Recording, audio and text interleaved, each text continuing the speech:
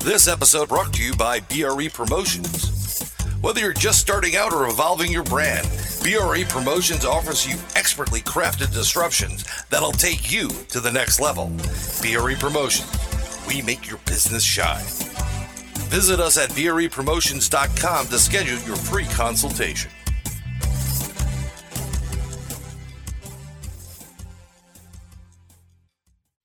Spark Radio Network.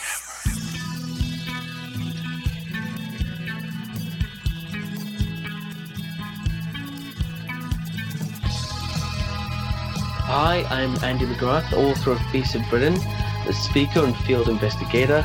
I'm also currently working on a TV series under the same name, Beasts of Britain, and a new podcast, Beasts series, featuring low-key interviews with researchers around the world. I'm also continuing my passion for writing about cryptids and other place animals in other parts of the world. My new Beasts of Britain map is currently out, and I'm also working on my next book, Beasts of North America, and Welcome to the Goblin Universe. Hello again, folks, and welcome to another edition of Inside the Goblin Universe. My name is Ronald Murphy, and I'm here with my co-host, Mr. Brian Bowden. Yes. How are you tonight, Ron? It's been a while, Brian, since we've been together. Yeah, well, we've been together, but not on the air, and there's a lot of good reasons behind it. So we've got a lot of interesting things. Some of us can announce, and some of us are waiting for certain things to take place before announcing. But we're working on a lot of stuff for big screen, little screen, paperback books, and digital. That's right. Yeah. So I guess we should tell the audience, unless they thought there was some sort of rift in our relationship. You and I have actually been working pretty close nonstop since October, whenever you came to to Western Pennsylvania and started to film a Canadian series with me. We did several episodes for that in Western Pennsylvania. So we've been working nonstop. We're working on a book together. Plus, you're crafting one of my books I've already written. So we have a lot of stuff going on, my friend. It's not like we have any kind of separation. It's not like we are estranged from each other. We're working constantly in tandem. It's just that you and I getting on the air has been very difficult to do, because for those folks who don't know, putting together a podcast, it's hard business. It's dramatically hard business, and if you combine that with your Brady bunch that you have and my little mini bunch that I have, it just, the daily constraints of life are killing us alone. But I want to use this as a moment. If anybody's out there that wants to sell a product and wants to sponsor the show and gloriously compensate Ron and I for having their advertisement on the show, please contact us at questions@InsideTheGoblinUniverse.com. Well, absolutely. That would actually keep me. I would quit my daytime job and just do this full time. That's what we would do. But Brian, the reason why I brought it up, that it's been such a long time, is that you still do the edition of Inside the Goblin Universe. I'm just like never there because I'm always doing other things.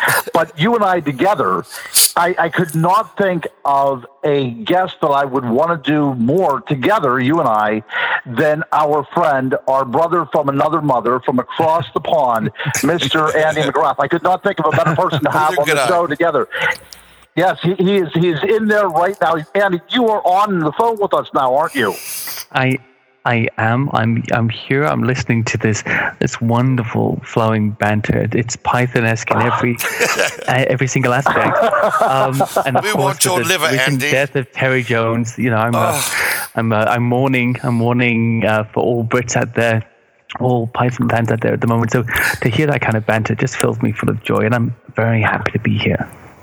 Yeah, well, not only was Mr. Jones a great comedian, but he was also a very learned scholar of the Middle Ages and classical history. And he put it together in such a way that it was quite immediate. And it was also something that you could connect with. The way that he was able to merge entertainment and history, really one of the best out there. So if you only know him from Monty Python, you're really only seeing, the dark side of the moon with him, because you have to see him talk about history as well. Right. He's very learned. Amazing. Yep. Oh, he really was. and especially things about the Crusades and medieval times. He did more than that. He's got the Ancient Inventions program and another one, Barbarians, I think. He was fantastic, but more significantly, he was Welsh, and I'm from Wales. So my love for him is deeper than just his. It's the love of brothers, as it were, from other mothers, or the same mother in this case. Although I don't have the accent, that's Wales, Cardiff, and Wales is where I grew up and lived much of my life until I came to London. And so he's gone, and we're ever so sad. Yes, we're all mourning. But go ahead, Brian. Go, Brian. Well, unfortunately, I mean, this is what happens, and these people. It's now that as we get older, the people that we grew up with, laughing and enjoying and emulating, they're a lot older than us, and unfortunately, they're going to be going to the region where God exists, if you so believe in God. He is, I believe, a brother of ours or mine, and my Welsh connection is I had Welsh Terriers. So other than that, I had a lot of Welsh Terriers growing up. My dad had like 6 of them in my apartment. Really? But I mean, like, you can't beat what they were doing. And that's what we try to do on this show. I mean, there's a lot of seriousness in the paranormal. And then there's a lot of silliness in the paranormal.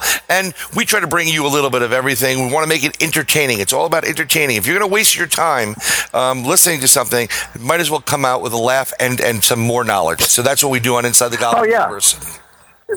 Yeah, and every now and then I try to slip in a few full frontal nudity as well too, just to make it an overall aspect. Yes. Yeah. I remember that. Full frontal dancing nudity. I watched That's it absolutely right. 100 times.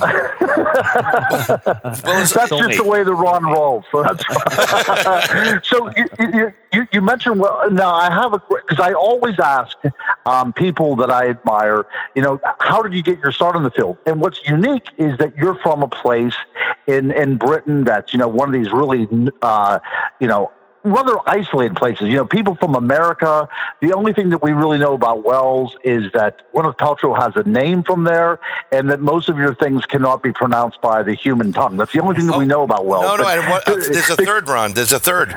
Merlin is from Wales.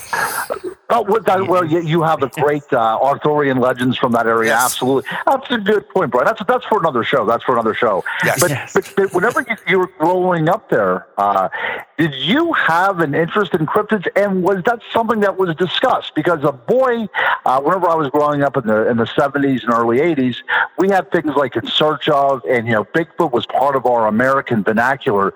Growing up in Wales, what was it like? What kind of things did you investigate? What really got you curious about the world of the unexplained?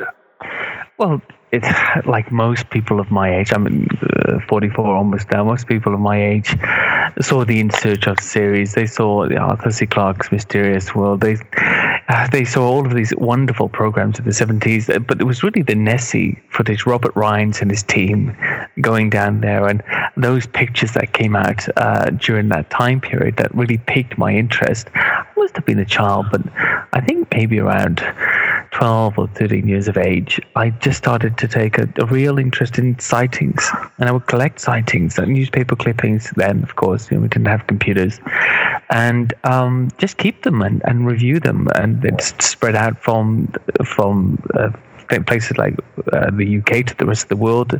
Got interested in things like Champ and Ogopogo and Paddy and Bigfoot and all these different things, and it just fascinated me that there could be animals out there that we didn't know about. Of course, the discovery of the coelacanth, or in retrospect, looking back on that, was a big thing as well, because there was this animal that was supposed to be extinct, and yet it was still living and in reasonable numbers and known by the locals as well.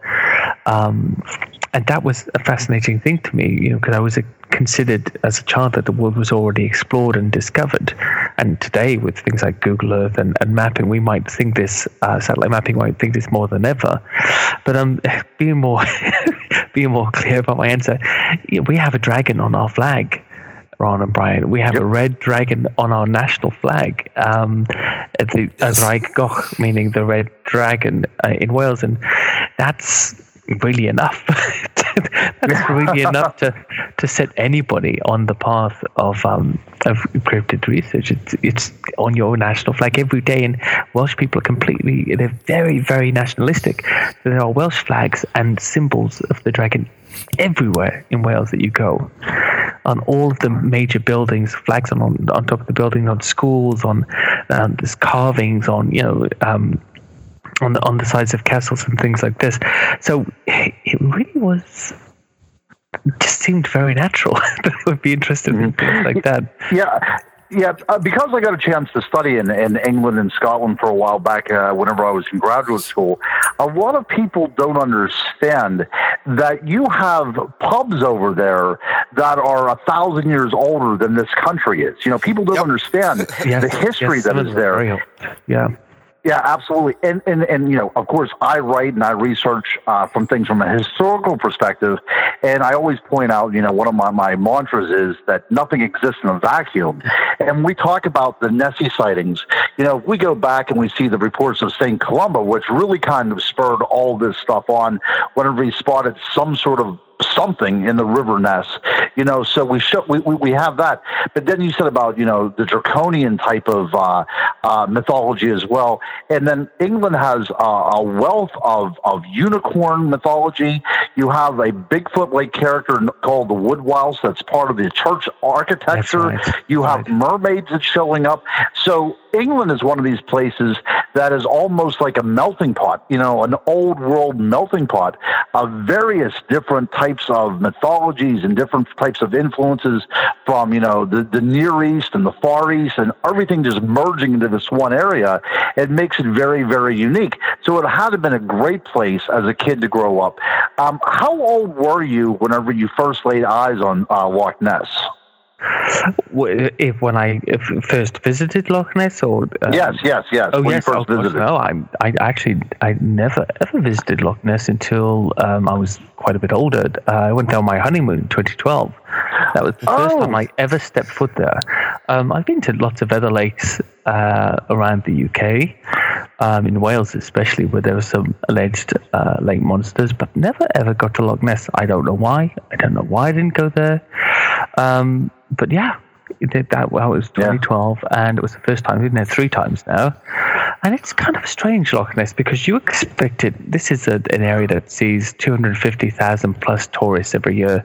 The local population is very low. Now, apart from the local city of Inverness, around the loch, the most populated town is Fort Augustus, which has 600 residents, year-round residents. Yes. That's the largest population centre around Loch Ness. And it's a very, very underpopulated area. So even though it's very touristy, it's very highly visited every year, what you actually find when you go there and it comes to night and you step out towards the loch, it's actually pristine. It's still black. The skyline is still black. It's a black sky, dark sky as they call them, dark sky area. It's beautiful. It's amazing, and you can start to imagine how something could actually live there. So it's a very surprising area. Obviously, it's built on tourism, but in a very Scottish way. So they don't really go all out about it. They just give you the basic means to get along, and you do the rest yourself. But it's great boat tours. Yeah. My favorite thing about it was actually walking down the Caledonian Canal to the other lochs, to Loch Oich and Loch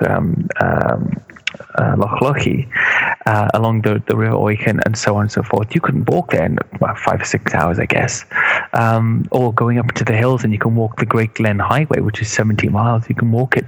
There's paths there. It's completely heavily forested. It's a beautiful area. Scotland, wonderful. Scotland the brave. Definitely, possibly home to a wealth of undiscovered animals. What's great about that these towns are so small and intimate is that they really do know when things are out of place. So, I mean, it's more noticeable I've always learned it's more noticeable in a smaller town. Even though they have 250,000 people coming in, they know when things are not right or something's missing or something's wrong. So when you get these reports from people who are local, I think there's a lot more to it than if you get your tourist report saying, I saw something in the water. Yeah, okay, you're a tourist, move on. But and the fun part is, because I'm sure the attitude is, that's just, that's the seahorse and the sea creature, and leave it alone, type of thing. Well, I'm not entirely sure about that these days, because actually a lot of the residents around Loch Ness have moved there over the years for the tourism or because it's a beautiful area to live. You actually meet a lot of English people and people from other parts of the world in and around the area. One thing that's quite interesting about it, actually, is they're in a bit of an odd position in that their livelihood depends upon stories of the monster, and yet the stories have to be genuine as well. So there's a bit of a mixed bag.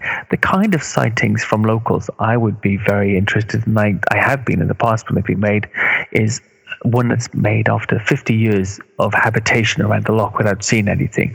You've never reported anything in 50 years of some of the high, heady times of Loch Ness research, and then suddenly now you think you've seen something. Well, that's really valid. That's really strong. Yes. In my opinion. Right. If it's a strange wave movement there, going up into the hills and overlooking Loch Ness, what I notice every time the I forget which boat it's called, one of the Loch Ness tall boats, a very big one. Every time it would move out from Fort Augustus into the loch, the waves, the bow waves hitting the shore, would hit the shore for about 20 minutes long after the boat had disappeared. And I thought, wow, look at that. That would be very conspicuous if I arrived shortly after the boat disappeared from sight.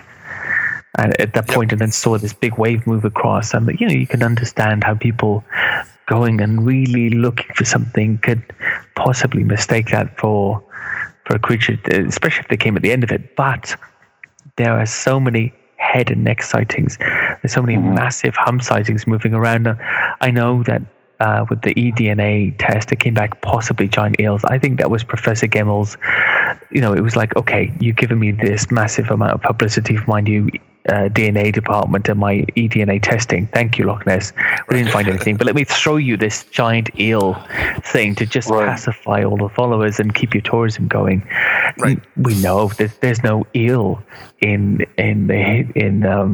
biological history with that kind of anatomical makeup that can hold its head out of the water, head and neck, or that it would have massive humps, 5-6 feet apart, 4 feet out of the water. The discovery of such a thing would be even more astonishing than finding, a thought to be extinct creature somehow surviving on in some of the waters of the world. That there was some eel that we never discovered that was just huge and some ghostly anatomical monster imposter, in my opinion, something like a plesiosaur. You're making a valid point, because what we're asking now is for us to break the rules of established science and say that there's an eel out there that is somehow different than all the other ones, rather than believing there might be a cryptid in there. That's really the way science tends to be. It's interesting because about 3 years ago, Brian and I on Inside the Goblin Universe, we interviewed the author Steve Alton, who wrote he wrote the Meg. He wrote the Meg, right? Yes. But he also wrote a book about 20 years ago called The Loch, which I remember buying and reading it. Isn't it interesting that the monster in that loch happens to be a giant eel? Yes. Yeah. I'm thinking there might be something going on there. It's the closest you can get to giving some kind of validity to it possibly being there. I mean, can eels become rather large? I think so, but not the size we're talking about when you talk about Nessie or you talk about Champ or Ogopogo. I mean, we're talking about something that's more on the Plesiosaurus, Brontosaurus type of, it's a large creature. Large. I mean, we're talking 5 meters. Some of the sightings are 5 meters. And the neck. It's funny. Recently, I found it. I got an article, and I chimed in and I asked Andy about it because a skeleton appeared on the shores of Loch Ness. And if you just take it by some of the photos, the classic photos of Nessie with the 2 little horns coming out from the top of the head, this had that. Some people are saying it's a whale. I didn't know that there was that many whale in the loch. No, but it's not in Loch Ness. It's I think it's off the coast near Strathspey. Let me just open it again. Now, around that area, they always reference Loch Ness when they report stuff up there. Now, there's been actually this past year or so, there's been a lot of whale beaches or wash-ups or carcasses or fatalities around the coast of Britain. We don't know why. Even in the River Thames, there's been 3 whales in the last 3 or 4 months actually washed up as far as Battersea Bridge in the river. Now that's really far in. Goodness, yeah. Really far in. There was a sei whale, a juvenile sei whale, just about a month ago that was washed up into Battersea Bridge. So there must be they're following some food source in, or something's happening with the tides and they're getting lost. There was also a sperm whale that was spotted off the coast of just off the end of the Thames estuary, or towards the coast there, a juvenile sperm whale about 2-3 weeks ago, and then they found that's dead as well. And it gone to, for the kind of food that it eats, we don't have it down here in the English Channel. It come down and starved by the looks of it, and not found its way out. And there's actually a great service here where they'll actually go and find the animal and do an autopsy on wash-ups like whales and things like that, and see what happened. Which is really fantastic. Wow. They'll give you I posted it on my Beast of Britain page, and they'll open the animal up and see what happened. Is it lodged with plastic? Is it caught on fishing wire? Did something happen? Was it diseased, or did it just get lost and starve? We had Benny the beluga whale that was living near Gravesend in the Thames estuary for 6 months. Nice. Practically. And it just swam down, and eventually it left and said, okay, the food's done, I'm leaving. Well, something that's very interesting I want to throw out there is some of the things I watch on Earth changes and different events that take place globally. And something that's been recently happening, there's these, in the Doppler radar, when you look at a lot of these weather maps, it's recently been caught, these like radio waves or waves coming out of nowhere, and it just takes a moment to go from the West Coast to the East Coast. I've seen a lot of this in the Atlantic and Mid-Atlantic, large out of the blue signals coming in that are not normally, and they're getting caught on this radar. So maybe there is something taking place on a military scale. They're testing something. They're testing weaponry from space or from the air, even from the sea, and they're I think the Navy in on the West Coast was supposed to run a test where they got the blip from, where the last time they ran this supersonic audio test, whales and animals beached themselves all over. I mean, there was a massive loss of animal. So this could be taking place in that area, and it could be just driving them directly into like what's that? We got to get away from it, running away. So there could be a valid reason on that. I think that's very plausible, getting sonar, and perhaps there are certain frequencies that can interfere with their, the way that they travel, their guidance, I suppose. Right. I'm not really very knowledgeable about cytology, but I do know sometimes they just get a bit lost, or they get into an area that's deep and there's good feeding, and then suddenly there's all the sandbanks and the tide goes out, and they just get stuck basically. So Aberdeenshire coastline, that's where this carcass washed up. Now the thing is that, and Marcus Hemmler, who does a whole blog, German guy, a whole blog on carcasses and wash-ups, and does an investigation, and he's very, very skeptical, and I don't always agree with everything he says because he's hyper skeptical, but he is very knowledgeable about shark and whale anatomy. And he said, well, actually there was a minke whale that was spotted, dead minke whale, late last year in this area, and then we've just had this big storm Kiara that's come through, and suddenly here's this big whale carcass on the beach. The papers here, they tend to really latch onto stories like this, especially wash-ups. I've seen ones that are very clearly whales washing up in certain areas of the country, and of course we're an island, so you get wash-ups all over the place. And somebody like the Daily Mail in this case will just say, okay, well, Loch Ness Monster, perhaps, you know. Even the article we shared about it. Yeah, let's sell more 18 papers. sightings of the Loch Ness Monster last year.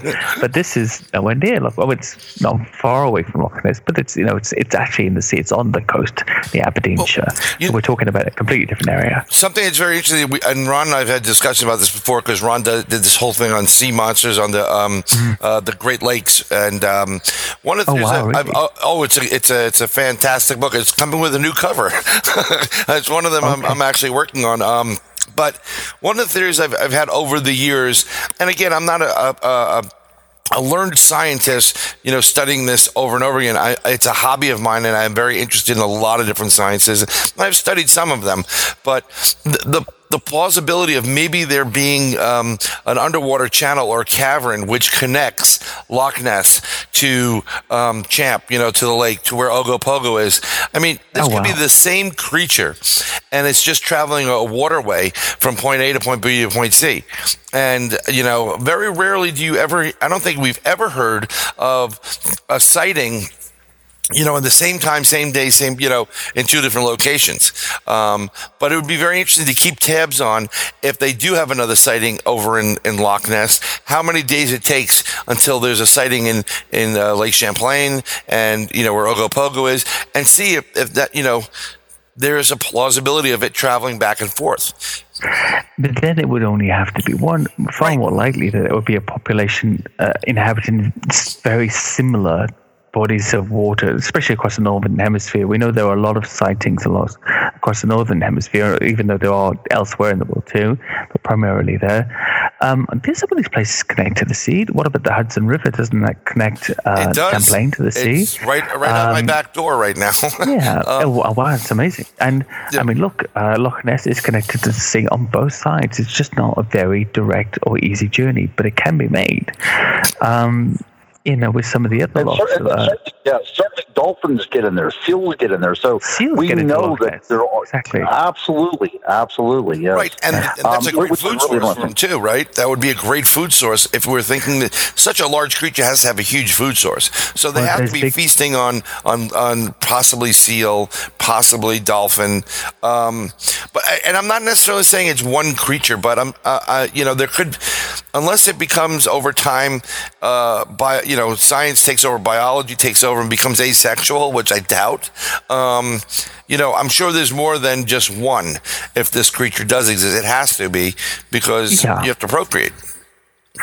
Yes, and there's been sightings in other places around the UK as well. That I still reference the book for a lot of people, which is it's a really must buy, which is Sea Serpents and Lake Monsters of the British Isles by Paul Harrison, and it's a fantastically researched book. Now he's quite skeptical about it. He's in with the giant eel theory, but he doesn't really put that across in the book. He just gives you the sightings around the coasts and in the bodies of water within the UK of all these similar types of creatures that have been spotted over the years. Now, his book, I think, came out in 2001 or 2. It has not been updated since. But up to that point, it's a great research source, because he's just giving you the stories. He's not making any assertions at all. And he covers England, Scotland, Ireland, Wales, and gives you the background of all of them. It's really, really amazing to see what's there.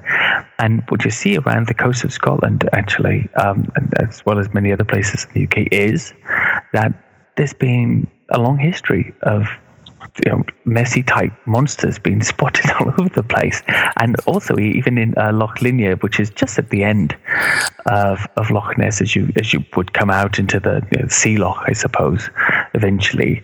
Now, a lot of skeptics make very good points that there are various hydro dams and different sort of diversions from Loch Ness to the sea along the route. It's not exactly uninterrupted, but if we're talking about an amphibious animal, and when you walk there, I walked along the River Oich, almost to Loch Oich, and by the time I was walking back, it was getting dark. There were no lights anywhere. I had to use my head torch to see the path in front of me for the next 2 hours. It's black. So and I walked down to the River Oich, which was, it's adjacent to the Caledonian Canal. There's about 30 feet between them. And I thought, if something was in this river right now, I would not see it, even if I could hear it. It was that black. I couldn't see something that was before my eyes. And that's the area. People don't understand just how rural, just how black it is. There is nobody about. So if something was able to make such a journey, like the seals do from time to time, then it would be possible. And that's, I think, for me, I used to say Nessie is a seasonal visitor, and I think I was perhaps wrong about that. That maybe, Nessie occasionally makes its way out to the sea and back for whatever reason, or these types of creatures into the adjoining lochs of Garry and Loch Lochy and Loch Wake. Who knows? But they have been seen there. So, what could the creatures be? They look like plesiosaurs. Right. But we can't say that they are, because that goes against all scientific paradigms of our time. And you mentioned something very important, Ron. You said that they have to put an implausible stand-in in the place of it, which becomes more believable than the thing itself. So Roland Watson, which is a guy you should read, he says that's called the "my theory sucks the least" theory, which is like, I'm sure there's no such thing as an eel existing 40 feet in length with such such wild and random anatomy as that. But it beats the theory that a prehistoric surviving plesiosaur is living in Loch Ness. Mm. Yeah. Well, I mean, whenever I researched my lake monster book, and it took a while to research it, but when we talk about Loch Ness, or we talk about the lochs in Ireland, or the ones in the United States, even the Great Lakes, we're talking about Lake Champlain or any of the Great Lakes, they were all formed at around the same geological time. We're talking about, 14,000 years ago, the end of the Great Ice Age, whenever all this ocean water kind of rushed in. And, one of my theories is that if you look around England, especially, the coast around Devon, England, whenever you have so many plesiosaur fossils there, that is like the haven, the first holotype of the plesiosaur. Yeah, exactly right. I mean, is it possible that in the Ice Age sea, there were still remnant population of plesiosaurs, and whenever the water rushed in, these things went in with them into various parts of the world, and some of them are able to survive in remnant populations? I mean, that is a theory that I proposed. It's not very far-fetched. We're talking about something living in to, 65 million years past whenever they thought they were going to be extinct, but that doesn't necessarily mean that they are extinct, because we're talking about the open oceans here. We're talking about something totally different than an environment that is controlled by other factors. The ocean environment is something that you can pretty well. Look, we still have sea turtles. We still have alligators and crocodiles existing. Things did. Yeah, things survived the extinction. So is it possible that there were still things around the coast of North America and Europe that whenever this happened, it allowed a waterway in, and they just simply came and went, and through time they either became isolated in these areas, or, as we had talked about as well too, do they continually go out to the sea every now and then, back and forth? I mean, these are all very plausible type of scenarios, and from a scientific perspective, I don't want to sit here and say definitely that there are still remnant populations of prehistoric animals out there, but also we know that there are, though, right? We know that the Architeuthis exist. We know that the coelacanth exists. We know that things that are supposed to not be there are indeed there. Well, we're finding stuff, and I totally agree with that, Ron, by the way. And I've started saying to myself, because I realized that my assertions in the past were displaying my beliefs in the sense, and of course, belief is a poor stand-in for evidence. And but I started saying, if the sightings that people are reporting are to be believed, then there is a relic population of plesiosaur-like animals surviving around the world, if they're to be believed. And of course, there's the argument that the Nessie craze in the 30s onwards actually led to this adaptation of everybody believing they're seeing plesiosaur-like animals. So when they make a description, they describe a plesiosaur in the same way as there was a crazy guy that used to keep contacting me, and he would make up this sort of alien information type of this higher peoples that were communing with him and tell me about them. This guy was in his late 60s, and what I noticed about the names that he gave them and the forms that he gave them, it was very sort of 60s influences, Flying Saucers, Little Green Men, Council of Nine, all that kind of stuff. Yep. And I thought, what you're actually showing in your lives actually is the era in which you grew up in. Because if you grew up in this era now, you would be making up completely different lies. Because our minds have changed about the way we think these things look now. They'd be little grey men. That's right. That's right. Probing you. Exactly, which is the reason why I like to look at the historical record. And what do we do about the evidence suggested by St. Columba? What do we do with that? There was somebody swimming and he was attacked by this creature. And of course, there's not any kind of real truth, suggestion of what we're talking about, but it was obviously an animal that could be seen, and it's an animal that could somehow interact with people, even in a very hostile point. So, if we look at the record, and not only an oral record, but also around the loch, there are this rock art. It's not ancient rock art. We're talking about the Pictish yes. people, which is definitely into historical period, but. They have, carvings of something that looks like, for lack of a better word, a plesiosaur type creature, a long neck creature, and these kind of beings, these kind of water dwelling creatures, these, for the Vikings, you have water dwelling worms that were these kind of like aquatic dragon creatures, So we look at the archaeological record and we look at oral traditions, and it's been part of the world, a part of that world. It's been part of Native American lore as well, too, whenever we talk about the Great Lakes. So this is just not something that happened at a snap of a finger and say that the surgeon's photo is what brought this on, because there has been a lineage of these kind of reports in these areas of these lakes, for thousands of years. Well, that's true. I didn't mean to talk over you, but to add on to that, you've got to take in consideration the time and the time frame when these are being reported and written down and putting into stone.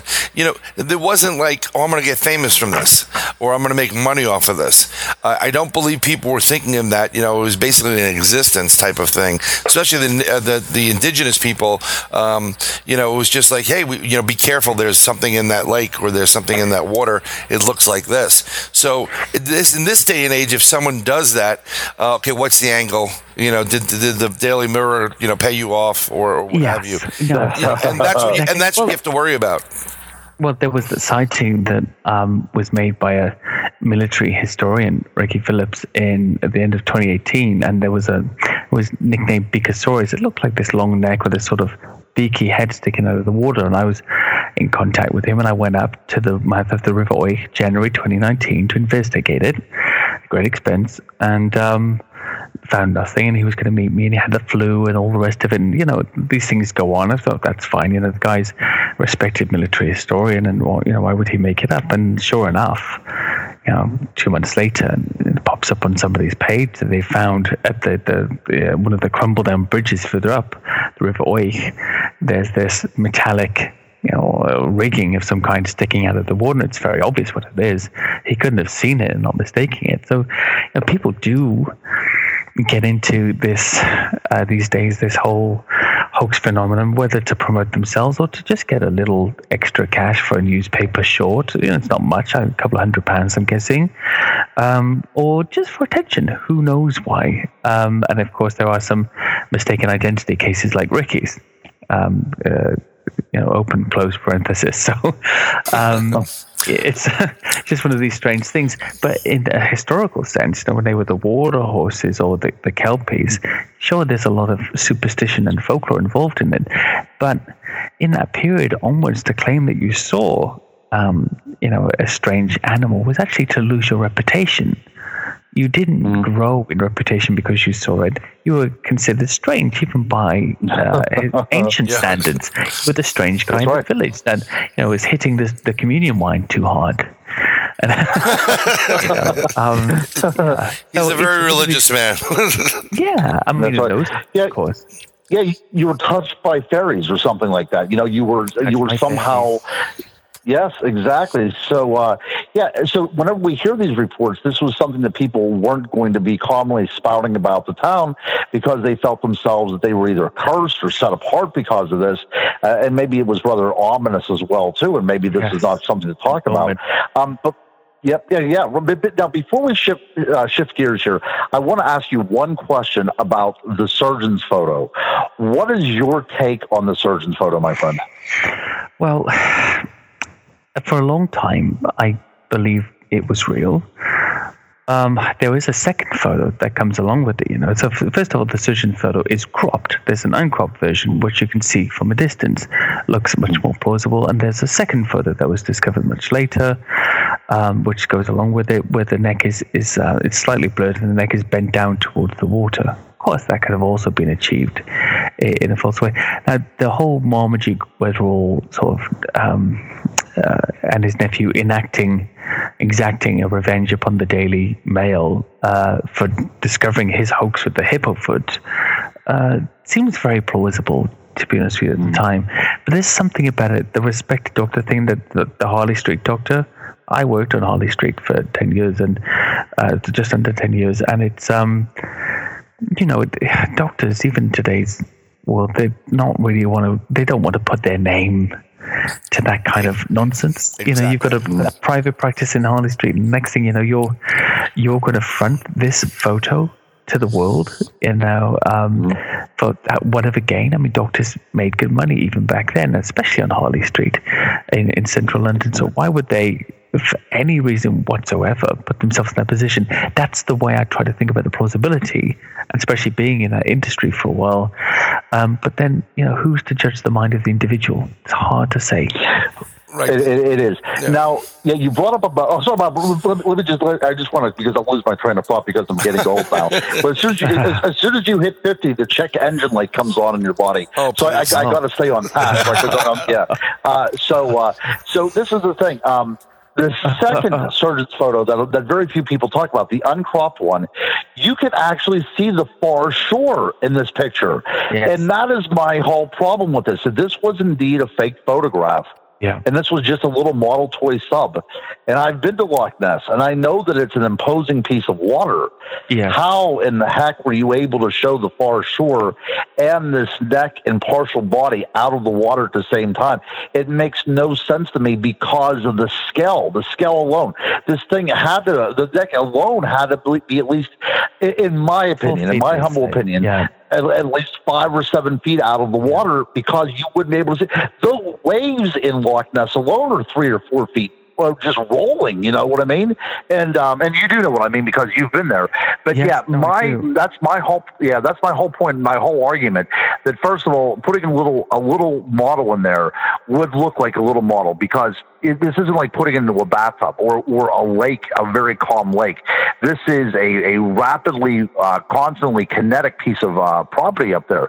Now, I spoke with Lauren Coleman at a conference, and I went through this whole lengthy evolution of the Loch Ness Monster in people's minds, and talked about the surgeon's photo and everything. And then after I was done talking, he told the entire audience that everything that I had said was, of course, a lie. Not that I was a liar, but I was actually taking in the general knowledge and kind of repeating it and kind of perpetrating a lie. And actually, the reason why the surgeon perpetrated this hoax was he was having an affair with a woman in London, and he had to put his presence in Scotland so his wife didn't find out. Man, that seems like a hell of a lot of work. It seems a big leap. I mean, you could have just got a friend to say that you spent the night together. Yeah, and on top of that, just consider the fact that if you were to build this model or whatever, when these pictures were taken, people are going to notice it. It's not a small model, especially like I said before, they're going to know that it's going to take place. Yeah, they're saying it's an off-the-shelf model. This is like something you just bought at a craft store. Like you bought a toy submarine. Yeah, that's right. That's right. And it was just put on top of a toy submarine. Now, look, that particular period in Loch Ness history, the newspaper guys were camped out. It was very busy. There had been a lot of sightings, and they were eager for anything that would sell. Hence Marmaduke Wetherall heading up there, this big game hunter, and perpetrating his hoax with the hippo ashtray footprint that he had indented into the loch side. But it's just hard to say. This doesn't only apply to Loch Ness then, but Loch Ness now, because the one thing that always really grabs at me with Loch Ness is what kind of objectivity can you have in a place where everybody's livelihood depends upon the existence of a creature. Right. And now, talk to locals there, actually. They'll be very explicit about not believing in it. Quite a few will joke with you and say, oh, well, sightings generally start around the beginning of the tourist season. So, there's that sort of mindset, that jokey mindset. And, of course, there's lots of skeptical people who are entrenched around the Loch, like the Loch Ness Exhibition Centre and Adrian Shine and all those guys who are decorating, who are very outwardly against the existence of the monster, and yet still make a living from talking about it at that location. Right. So it's a prosperous place to be. But it's too much. It's too I can say the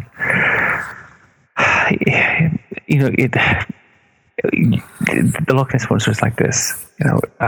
You're on trial in court, and your mother's conducting your defense. And saying, "I can vouch for him. He's a good boy. Trust me." I mean, everything's very convenient. It's very. That's right. There's a vested interest. There's a conflict of interest in the area itself. So I like to get out to Loch Moral, get out to Loch Lochy, go to the others. In fact, there's 31,466 lochs and lochs in Scotland. Plenty of places to go. Yes. And just get away from the loch, and maybe even get a bit of peace in your monster hunt. One of the things that I'd love to do if I was able to do it is, and this I think would work more so than they do it on land. I'd like to develop or have a waterproof cellular game camera. And I mean, a ton of them, and just deploy them within the loch. Something that maybe on something that would charge it on a solar basis, so you can keep it there for longer periods of time. And when something passes by, it's snapping pictures. The difference between doing it in the loch, I don't think this creature would react to the UV lighting that's used within the actual unit. Whereas I do think, because Sasquatch can see in the dark, they can see just like if you take a picture of like those baby camera lights with another camera, you'll see how bright it is because it's on that wavelength. So just imagine taking, 1,000 of these cellular devices and planting them throughout the loch and just leaving them there. Well, if you did do that, Brian, the place to do it would be at the river mouths, because 100%. A massive percentage of all sightings are at river mouths, and I think it's because that's where the fish come into deep water and are suddenly vulnerable, come out of the rivers. Nearly all of the sightings that are non-midloch sightings are near river mouth villages, inver villages as they call them. So that I would definitely put a bunch there, and if we had the tech, leave them there for a long time and see what we come up with, especially if there's a salmon run going on, or I think this is trout of some kind. And I think this is worthy of one of those GoFundMe type of things. Maybe I will try to figure this out and GoFundMe. Yes. I don't know how much it costs, but just think about, they roughly run about $300. So you need about, I'd like to have a bunch of them, but if we can figure out a way to do this, I may just start looking into this, and we'll deploy them and imagine. You'd have to have them professionally put in as well, because the water can really rise there, and they'd have to be stuck there and not come away. There are some underwater cameras in certain locations at Loch Ness. I'm thinking those like they do with the buoys throughout the coast. You put it in there with something heavy, it anchors it down to the bottom. Of course, you have to get the depth. Perfect. And if you put those in there, first of all, they're markers. People can see them above shore, but then you could easily run wiring down to it. The only thing I would be worried a little bit about is the signal waves, and how it would react. And I don't want to get anybody upset with it's hurting the fish. But this would be a good project. to really. I don't want to ruin the cottage industry. That's not my goal or mission to hurt the cottage industry there and people's livelihood. There's something romantic about that whole theory, right? Like there really is. Yeah. So we should do this. It's a beautiful area. Just for ecotourism alone, that's the place to go. Whether there's a monster or not, it's worthy to be seen. It's one of the most beautiful places on earth I've ever been. It really is. Really, really is. I mean, I think you would just enjoy walking around the place. And I mean, a lot of the loch you can't actually access on foot, just by car, because of the way the road is cut into the hillside, and mainly on one side of the loch as well. So a lot of it's actually obscured from view, which a lot of people, and it's heavily forested, along the banks, much of it. So there's a lot of nooks and crannies and little places that people can kind of hang out. The whole area is worth a visit. But I'd say, Scotland's a big place with lots of bodies of water. And if you do go to Loch Ness, have a look at a few of the others, especially Loch Morrogh, where there has been a lot of monster sightings and it's very underpopulated. So an enjoyable place to be. Yeah, one of my favorite places on earth. Truly is. Road trip, Ron. Road trip. We'll just hit Andy up when we get over there, and we'll say, I think that will be. We'll pick him up from Heathrow or something closer to. My hammock is packed. I'm very close to Heathrow. My hammock is packed. Yep, I'm ready to go. Awesome. Let's do this. Now, because time is so fluid whenever you're on the show with us, Andy, I do want to. We definitely have to talk about Bigfoot, though. So we're not going to get off. So, Brian, if you need to alert the network affiliates that we might be going a little bit long, I think you might have to alert them. But because we have to talk about Bigfoot, this is going to go a little bit over an hour. But so I do want to ask you about your thorough research into the field of the British Bigfoot, shall we say? What's going on with that? What have you found? Well, I've done a lot of work on this. I was championing the British Bigfoot theory for many, many years, or several years when I first got into this professionally. And there's such a huge wealth of sightings that it just warranted real investigation, some real research into it. I've done a lot of field research into this, especially into the phenomenon of sticks and stones, and especially the types of sticklings or stick huts or pinned arches or little glyphs that people are finding all through our forests and claiming to be evidence of Bigfoot. Now, I've done a documentary with Chris Turner about this at the moment called Sticks and Stones, and I think that's its working title, should be released at the end of Feb.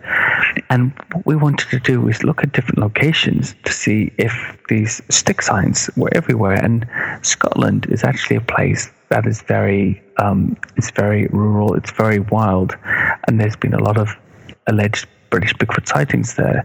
So we wanted to see, were these stick signs actually very prolific next to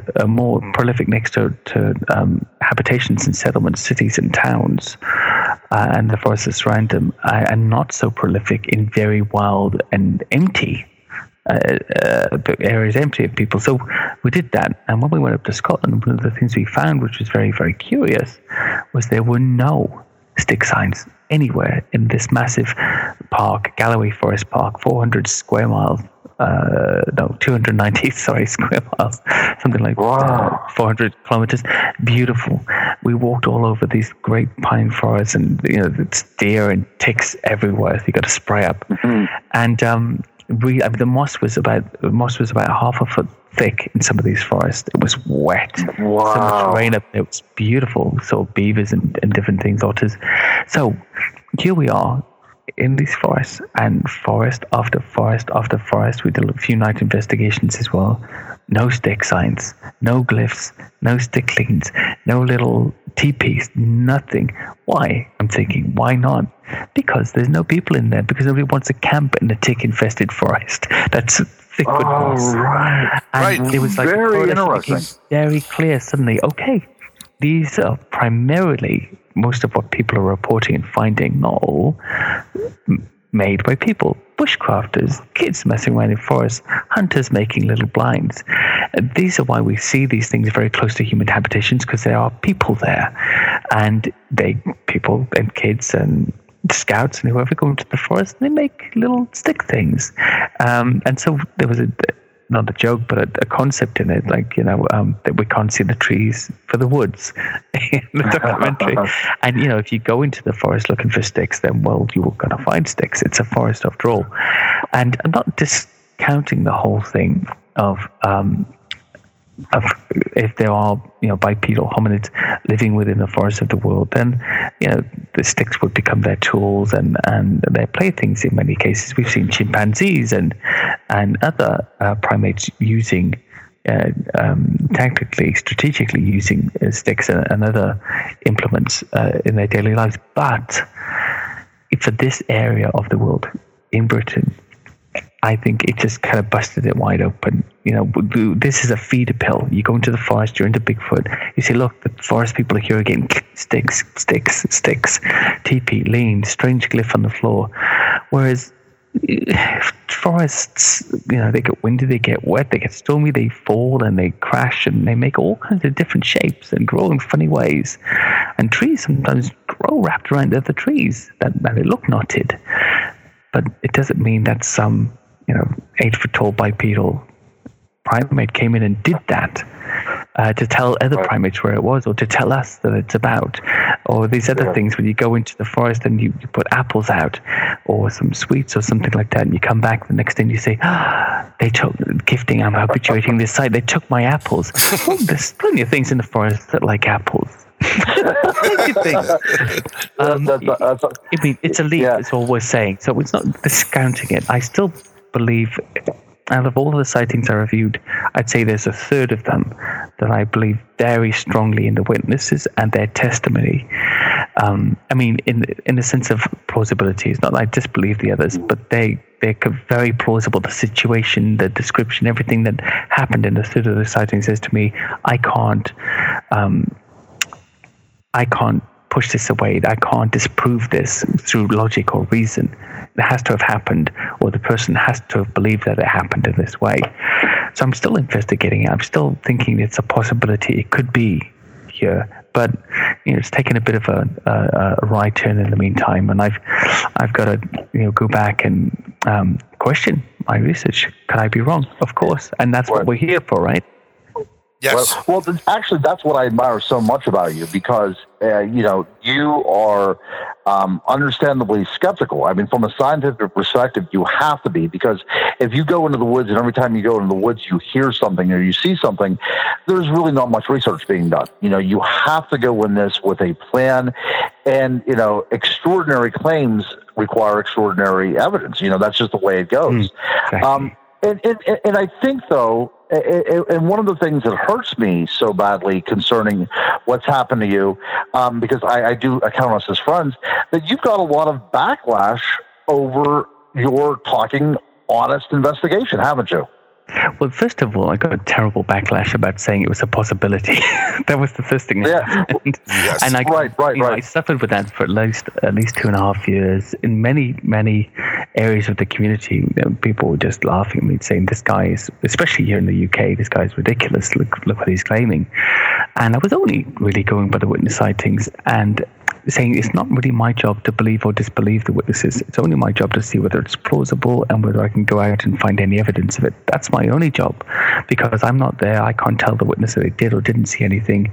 I should believe them, and this is something that's very obviously wrong about what they're telling me, and go out and investigate it. So I got a lot of flack about that in the first place. And then towards the end of last year, when I had a bit of a crisis of conscience with the whole thing, was thinking of quitting, and I said, it just doesn't seem plausible that it's here to me, I got an even bigger backlash. That's the same. Yeah, that's right. Yes, you did. That's right. And, so when everybody hates you, you're in a good place because you're on like level ground. Yes. You know what? I was very upset by the backlash and by specific individuals that were trying to put it out there, because we won't mention it. No, I'm not going to mention any names. I'm not here to take or attack these individuals publicly. It is my just opinion. But you know what? We have a lot of people that have been in this field for decades, and they've written tons of books. But frankly, their experience is no more than what you and I have. Actually, I probably have more experience than a lot of these other people. And I think once you start becoming the celebrity, and we're going to put the quotes in the celebrity, you have a certain audience that you're catering to, and you have a fan base, and you have to be the voice of reason when you really aren't. This is a creature that has yet to be discovered or found publicly by anybody that I'm aware of. I'm sure our government is involved. There's plenty of governmental-based stories on this, both in the U.S. and globally, where they've either been rescued or they've obtained the bodies. But in general, no one knows better than anybody else. And to attack somebody on their theory is equivalent to how people felt prior to this being allowed to come out in the open with a lot of this stuff without feeling the ridicule. You're just taking the other, you're just doing what was done onto you, and it's wrong. We have to be more of adults about this. And something, a true researcher takes everything into consideration. Yeah, and in that whole sort of period last year, I mean, just to briefly explain, I won't go too much into anything at all. There were some key characters from the beginning who'd been quite vocal in their opposition to me, and I think their influence had sort of permeated some of the very good-hearted people, but that they knew better than I knew. That the opinion just, if a friend tells you something about somebody else, you trust the friend. That's just how life is. You trust those you know, and I'm cool with that. I just think that time when I was questioning everything, that's just my nature, and I think that got a lot of people quite angry. So I wrote 2 blogs. One was Is Cryptozoology a Cult? Just by the meaning of the way in which we might put a lot of faith into believing something in a certain way in a cult-like manner without questioning the foundations of the belief, and or take cult-like leaders' word for it. Not to say that they're cult leaders, but people that we adore and admire and look to for advice. All of us naturally as humans, we don't question them because they're the people advising us and giving us that sort of spiritual feeder pill again. And the other blog I wrote was I don't think it's up there anymore, but it was Are We Morons? And it had a picture of the soup Nazi from Seinfeld on it. No soup for you. Yep. And I just liked it, but it was basically saying, before we go and take all of this stuff as read, and this is coming from a person who really, really, really wants it to be true, me, look yourself in the mirror and ask yourself, are we morons? Because if you can ask yourself that question and answer no to what you're looking at, then you're on good territory. So I think people were rightly, not incorrectly, but understandably assuming I was saying, are they morons? Are they a cult? But actually my way of researching is to question everything. And then that's especially kind of pointed it at myself. And what I very often don't do, because I'm just here writing it myself, and I usually don't believe that anybody's listening or watching to what I'm doing. I don't think that anybody's reading it or listening to it. I just think, well, this is just what I think today because it's what I came up and I've been thinking about it, and this is the result of this research period or this period of introspective and self-examining thought. This is what I've come up with. It's just what I feel right now, and it's what I discovered. So there it is. And then 20 people message me and say, what are you talking about? We're not a cult. It's okay. That's not really, I'm not saying you're a cult. I'm just saying, is this, and objectively, and when you write these things, you don't realize that it can affect somebody else. And it might come across as an accusation instead of, just a thought process, are we a cult or are we not? A lot of people got it and just said, no, I don't think so. I think this is more about, holding those guys up there like Hoovermans who really did the work, and Sanderson, and saying those are the guys that are sort of our foundations in our scientific research, and that's fair enough. It's when I heard all about this, and I've been following all the attacks, and I follow your blog. The problem you have is in this day and age, in this society, no matter how old you are, and it's a shame because older people and older folk within in the 40s and a little bit older shouldn't be playing this game. Everybody's so hypersensitive to everything you say. They take everything literally, and you cannot have a proper dialogue with anybody anymore on anything without them saying, "Oh, they attacked me." No, you know what? Maybe you are an idiot. Maybe you are a moron. If you're going to take everything we're saying and literally break down everything, if we're going to hold people accountable for things they did when in their teens and in the early years, I mean, give me a break. The bottom line is, you should be questioning these things. You should throw out all the hypotheses you can. So because this is what this creature does. Every time I've noticed that I've gotten on to a certain point, okay, cool, we're narrowing it down. We're narrowing down. Something else comes up and blows the door open again. I'm like, okay, we're back to square one. Until you physically have a body, we will not know. And there are a variety of these different creatures everywhere. But that being said, I mean, it's just fascinating how the human mind thinks. I appreciate the way you conduct your investigations and your thought process. Oh, thank you. And there are a lot of people out there too. You have a lovely, an amazing show that's on YouTube where you're interviewing a lot of these famous individuals based on the cryptozoology type of stuff. I mean, Meldrum was just on, right? If I'm correct. It was one of the first ones. Him and Todd Isitel. It was called Beastly Theories. It only did 26 episodes. It was great. It's full of my suspect editing. And anyway, once the music intro is over and the slight sound issues are out of the way, they're decent interviews. And I tried to just let the interviewees speak because they had so much to tell us. And they even have Gary Opit on there, an Australian cryptozoologist and zoologist who was a fountain of knowledge. It was amazing. He knew so much about all these different Australian cryptids, and of course it's a tiny scene over there. There's just a handful of guys doing it in that country. Right. Yeah, it's a vast place. That's because everything in the out country can kill you. Oh gosh, I mean, there's caterpillars that can make you feel like you want to die because one of their hairs gets into it. It's just it's an awful place. I mean, it's a beautiful place, of course, but everything does seem to want to kill you there. That's the problem about it. You go in the outback, and then the next thing you know, it's like, is that look, a snail? Oh, I'm dead. But unfortunately, I read somewhere that 8 of the 10 most poisonous snakes in the world are in Australia. Yep. I think that might be true. That is literally true, and I know I've seen. Actually, just go to Animal Planet or Discovery, and they have these shows on all the time. Unfortunately, speaking of time, we're running out of the time on this. But what I want to do is I want to get to how can people get in touch with you? Where is your give your website address and about the movie, the Sticks and Stones movie. Please tell us where people can see it or purchase it, because we want to drive people to you. Yes, thank you. So the best place to find me actually is on facebook.com/beasts of.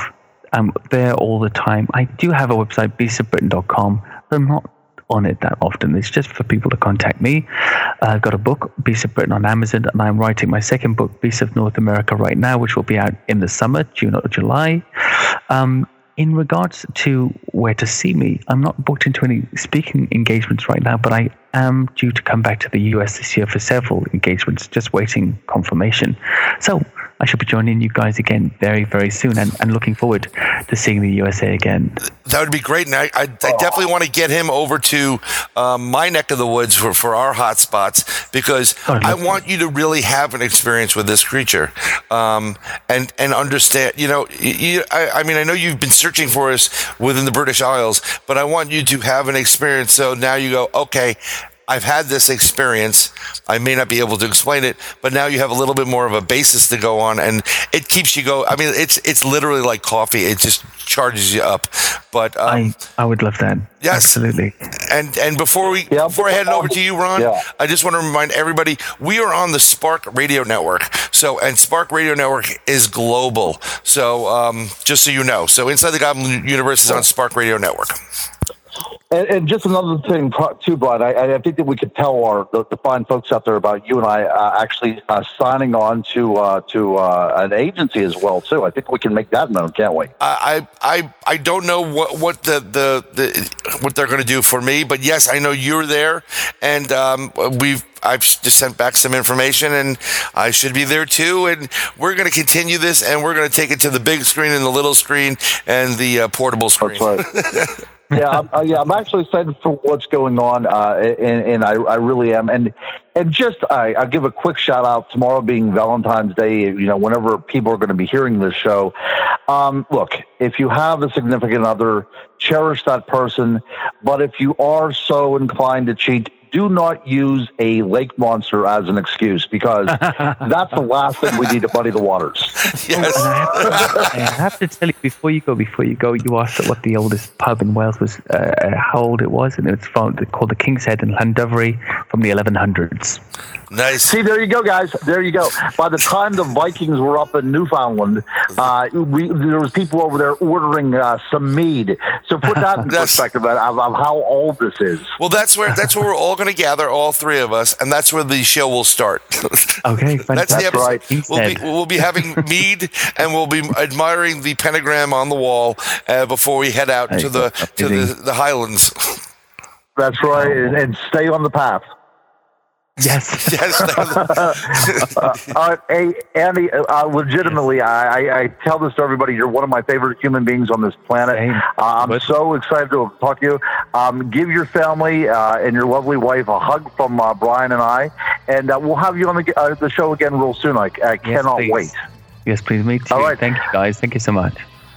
So I'm going to have to sign off, Brian. Yes. It's unfortunate that I have to sign off because, we're back together, and now we have to say goodbye after such an amazing interview like this. But, I don't know what else to say besides having him on the show again. Oh, you know what? Andy is one of my favorite people on the planet, and I am thankful every day for our friendship and being able to connect. I think it's more than just chance. This is supposed to happen, and we're going to go further and far with this, and it's just a wonderful experience.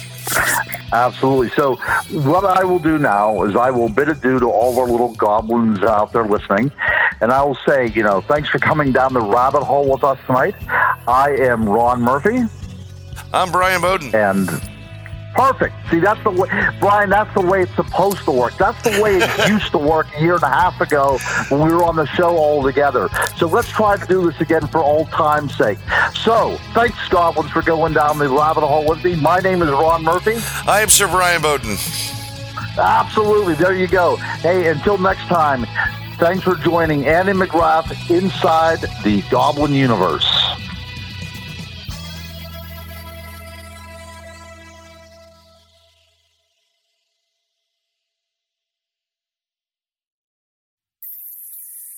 Hey, this is Brian Bowden. I want to extend a deep thanks to Purple Planet. You guys rock.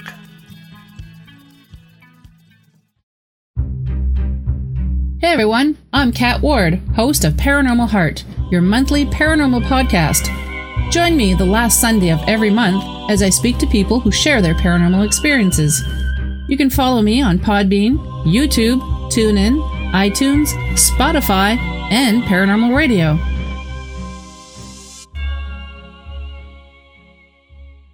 If you're looking for a beautiful piece of stoneware pottery, check out Nodakian Studios at etsy.com/shop/Nodakian Studio. And also check her out on Facebook at facebook.com/Nodakian Studios, where you can see updates as well as giveaways when they come available. Go check it out.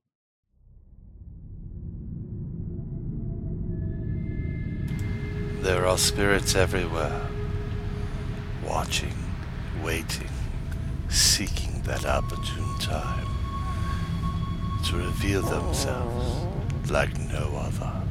They fill our worlds with so much. Seriously? You didn't just do that. You farted on the promo? What's wrong with you? I thought you were professional. Go away. Go. I got it. Hey everybody, it's Brian Bowden, host of Nobo Boomy, where we explore deep inside the Goblin universe. We have an amazing show that covers the paranormal, conspiracies, music, art, entertainment, trending topics, and so much more. Please join us by subscribing to the show on Podbean at InsideTheGoblinUniverse.podbean.com, on iTunes, Google Play, Spotify, Stitcher, TuneIn, and everywhere you find podcasts. It's an informative, fun, and overall entertaining good time, and we'll keep the gas to ourselves. Why don't you burp next time? Somebody get me Brian Anderson.